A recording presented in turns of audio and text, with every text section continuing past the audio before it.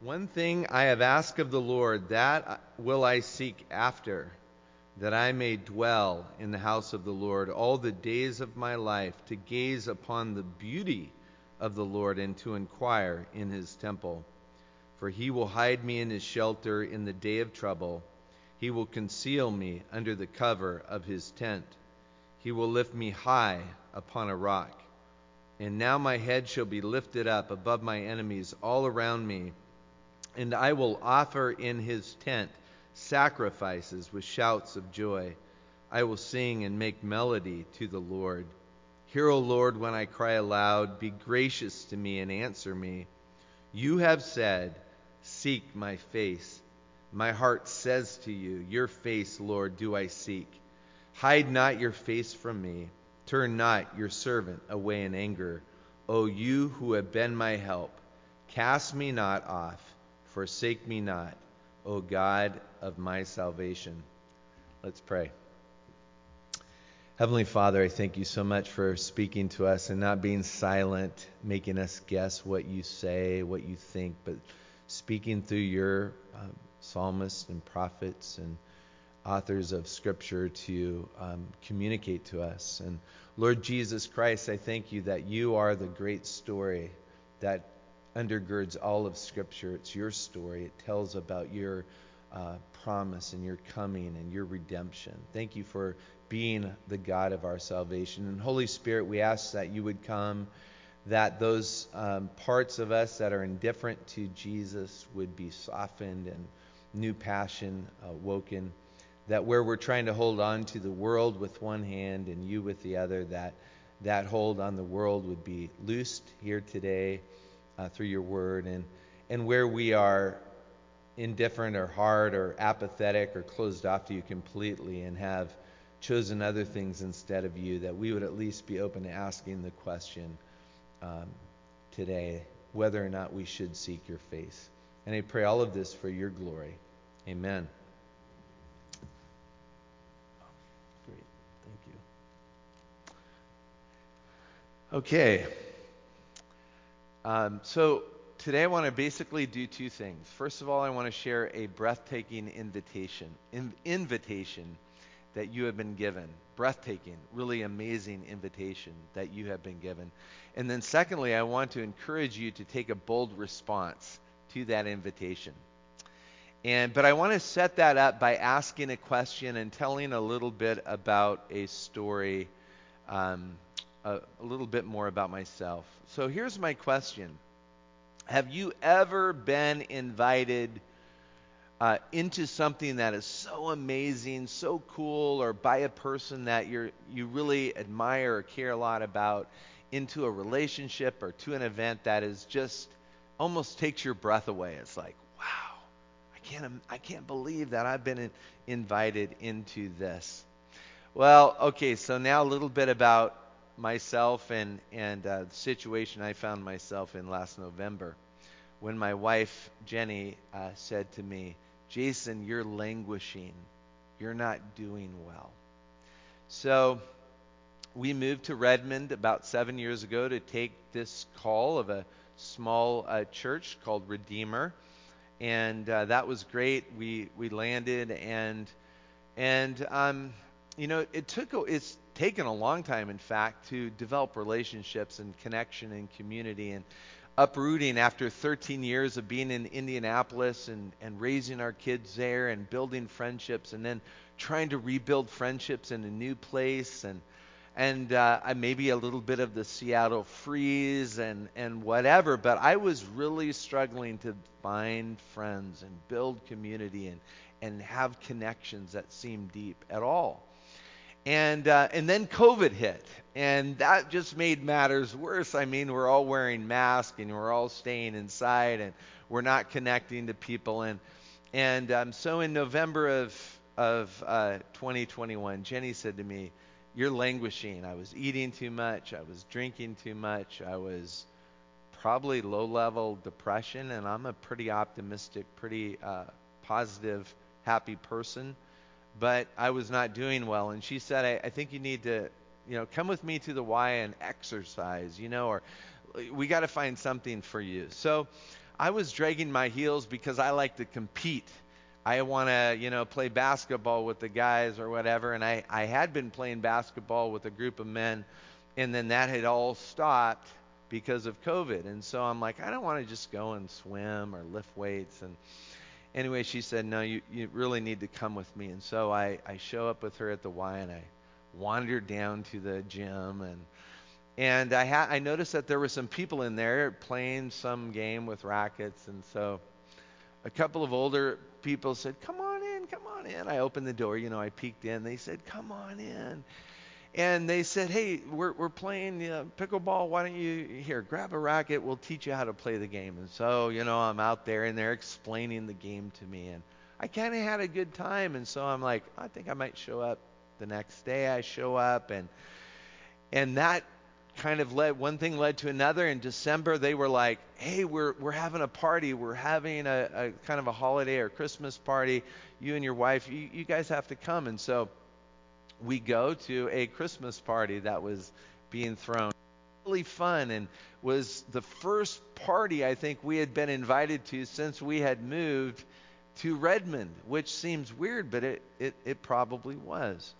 And then spring comes and summer comes, and by the way, I'm showing up now at about 7 in the morning, 6:30, 7 in the morning.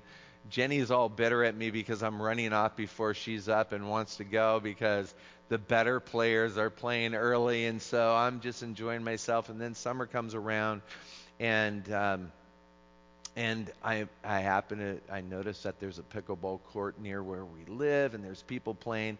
And soon I'm playing mornings for a couple hours, late evenings or afternoons for a couple hours.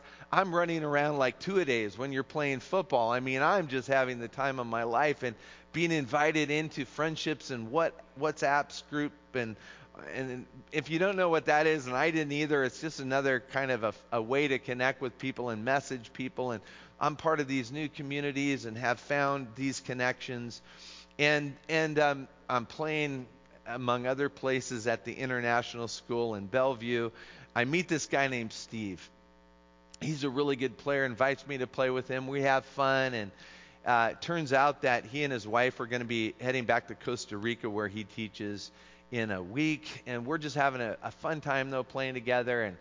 And he invites me over to his place, their place. We sit at the lake. We have, after playing for 3 or 4 hours, we just have a great time talking. And what I'm trying to communicate to you is that all of a sudden, I feel like I'm invited into friendships and community and connection like I hadn't been. I'm flourishing. I've lost 25 pounds, and I'm in a much better place because of a series of invitations from my wife to a Christmas party, into friendships and connections with a whole bunch of people. Now, that was a long introduction, but simply what I want to ask you is, where are you languishing in your life? Where are you not doing well? Where are you struggling?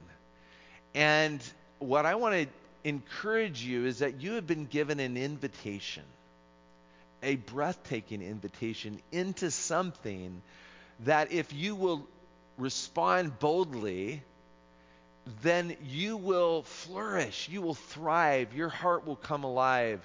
Things that were untapped or hurting or broken will be healed, and so on. So I want to invite you into that. And the way I'm going to break this sermon down is, first of all, look at this breathtaking invitation, your breathtaking invitation, and then encourage you to a bold response. So what is that breathtaking invitation? It comes in that Psalm 27 in verse 7 and 8. David cries out, "Hear, O Lord, when I cry aloud. Be gracious to me and answer me." I want you to talk to me. I want you to respond to me. I want to be in a connection with you where you're listening to me and talking to me, and I'm responding to you. And then here is the invitation. You have said, "Seek my face." David says, you have said to me, as a person, as your creature, seek my face. That is the breathtaking invitation that you and I have received today from the living God. Now, let me break that down for you in three parts. First of all, it's breathtaking because of who invites you. You have said, not your secretary, not your, it's not mediated through anyone else, not through my parents, but you have said to me, and it's you who have said it. You, the Lord himself. Remember, that is the personal name of God. It's like saying, Jason has invited you to seek his face. Someone that you care greatly about. The Lord himself, you have said, seek my face. It's like an invitation from that person. The most weighty, significant, beautiful person that you could imagine. Now fill in the blanks. I don't know who that is for you. But imagine receiving an invitation from someone like that. The Lord himself has said. Not only is it the one who says it, but this one is beautiful. Earlier in the psalm, David has said, I want to gaze upon the beauty of the Lord in his temple. That's the one thing I seek in life. Now, there's a lot of ways to talk about the beauty of the Lord, but one of the ways I like the most is to talk about how the attributes of God combine so powerfully. For example, on the one hand, God is righteous. He's just. He's holy. Right? He does everything right. He loves what is beautiful and true. He's righteous. That's what it means to be righteous. And that in itself is a stunning attribute. How many people you know that do everything that is right? Right? But on the other hand, God, our God, is full of mercy and compassion and tenderness. He's rich in mercy. So he's absolutely righteous on the one hand, and on the other hand, he's full of mercy. And when you combine those attributes, you see someone that you want to be close to. The righteousness of God and the mercy of God, right, in one person. And so when you begin to gaze upon the attributes of God and all of them, all of the facets of God's glory, it's the best way maybe today to describe it is looking at the images from the James Webb Space Telescope. I don't know if you saw those images that have recently been published, but you begin to see the galaxies, the universe, and all of its glory, its colors, the beauty, the expanse of it, the space of it. It's just overwhelming to think how large it is. But the colors of the constellations and the stars and the galaxy upon galaxies, just it's breathtaking.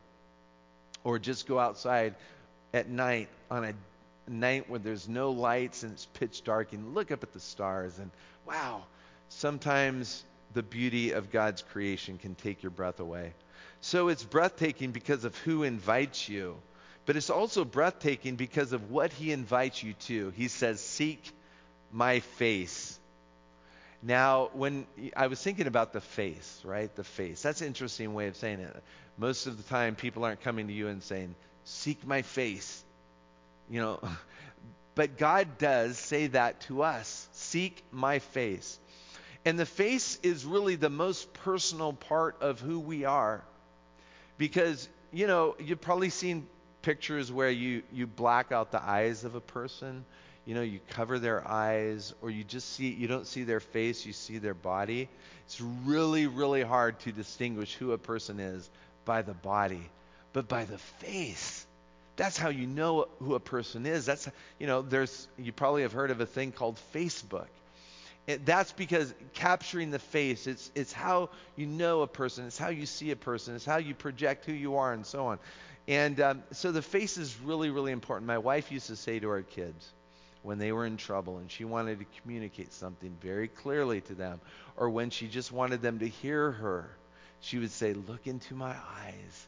Stop what you're doing. Stop whatever it is and look into my eyes. I have a message that I want to talk to you. What do? You gaze, lovers gaze into each other's faces, into each other's eyes. It's that close personal communion that you can have between another person. It was interesting. After the service on Sunday, I was standing there saying, greeting people as they walked out. And someone was walking through the line where I'm like, oh my goodness, I know that face. I know those eyes. And she introduced herself. It was Angela. You know her as Angela Brewer. But I knew her back in the day at Western Baptist College, now Corban University, when she was Angela Woods. But I didn't remember that. I couldn't place her name. I didn't even know where I knew her from. I'm like, do I know her from high school? It's one of those terrible feelings, right? You're like, I know this face, I know those eyes, but I have no idea where we connected or how we knew each other in the past. And she introduced herself and explained what that is. But you get the importance of a face. When God says, seek my face, he's saying, I want a close, personal, intimate, precious relationship with you. Now you might say, well, hold on for a second, because what if his face is angry? Like my dad's face was angry at me, or my mom's face, or I felt the contempt of someone. When I look into their face, I see that they're disappointed in me. So why would I want to seek God's face? Why would I want to look into God's face when I'm afraid of God's contempt or God's anger or disapproval of me? But in Scripture, God's face refers to his love, his acceptance, approval, his smile, as one of my friends likes to put it. For example, let me read from Numbers chapter 6. The Lord bless you and keep you. The Lord make his face shine upon you and be gracious to you. The Lord lift up his countenance upon you and give you peace. The Lord make his face shine upon you. Your pastor says that to you as you walk out. The Lord lift up his countenance, his face upon you. It's part of the relationship that we as believers have with God, as one of seeing his face, knowing his kindness, his smile. But my favorite illustration of this is Jacob's story. You may remember in the Old Testament character Jacob, who was kind of a deceiving rascal. He deceived his father and got the blessing. He stole the birthright, or bought the birthright, or whatever, from his brother Esau. There was all kinds of things he did to damage relationship, and so he was on the run. He fled to his uncle Laban's place. He worked for many years for Rachel and Leah, his wives, and eventually he gets pushed out of there. He returns back to his homeland. And Esau, his brother Esau, who he has betrayed and damaged through a lot of different ways, is coming to meet him with an army. And Jacob is freaking out, and he's trying to figure out how to meet his brother and how to avoid being destroyed and everything bad. And that's the night that he wrestles with the angel, or Christ, the theophany of Christ at the brook Jabbok, and this is the critical turning point in Jacob's life. And when his brother Esau comes with the army, though, he leaps towards him and greets him with a hug and with warmth and a smile and embrace. And Jacob says that seeing your face, Esau, being surprised by your smile, seeing you in a way that you're approving of me and loving me, is like seeing the face of God. That's how he describes that interaction. So it is breathtaking because of what he invites you to. And then finally, it's breathtaking because of how he invites you. He invites you to seek, to pursue, to be interested in that, to be interested in him, to engage in relationships. When I met Steve, who we played together, and we're having a lot of fun playing at the international school, I found out when he was flying out with his wife, and I said, listen, let me come and pick you up. It was like 4 a.m. I'll drive you to the airport. You don't have to worry about getting a Uber or any of that stuff. I'll take care of it. Because that's what I did, with my next door neighbor and elder and friend in Indy. That's what you do with your friends. I'm like, let me get up early and absolutely, I'm going to drive you to the airport. I had only known him for maybe, 2 weeks, but we had a friendship. That's what it means to be invited in. Someone invites you in, and then you respond. It means that you're engaged. So this brings me now to the way that we can sin against this invitation of God, this breathtaking invitation. There's three ways that we can sin against it. First of all, just by being indifferent. You have said to me, O Creator God, the God of the universe, the God who spoke and the massive, immense universe was created, the one who created me, who wove me together in my mother's womb, the one who made me the way I am, the one who is weighty in your glory, holy and righteous, and also full of compassion and mercy. You have said to me, seek my face, but a little bit ho-hum about this. Not really into it. I'm a little indifferent. And that's one of the ways that you and I sin against God's invitation. We're just kind of indifferent. A second way that we sin is that we're indecisive. We're kind of like, okay, pretty cool. You invite me to seek your face, but I also am really into the world and of the world that I'm attracted to. And believe me, I get how hard it is, right? To really say, yes, I will seek your face. But we're indecisive. If you're like me, you're indecisive. And sometimes we just say, I'm going to choose this instead of you. You have said, seek my face. If I was invited by Bill Gates into his foundation to talk about a big project I have, I would not be indecisive. I would not choose something else. I would go, because what an opportunity here.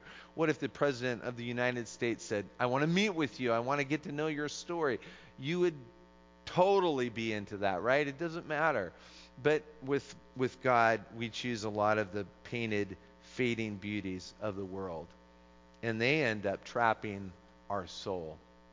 I was reading this morning from Proverbs 7 that talks about the adulterous woman who invites this young man who's wandering along the road near her house.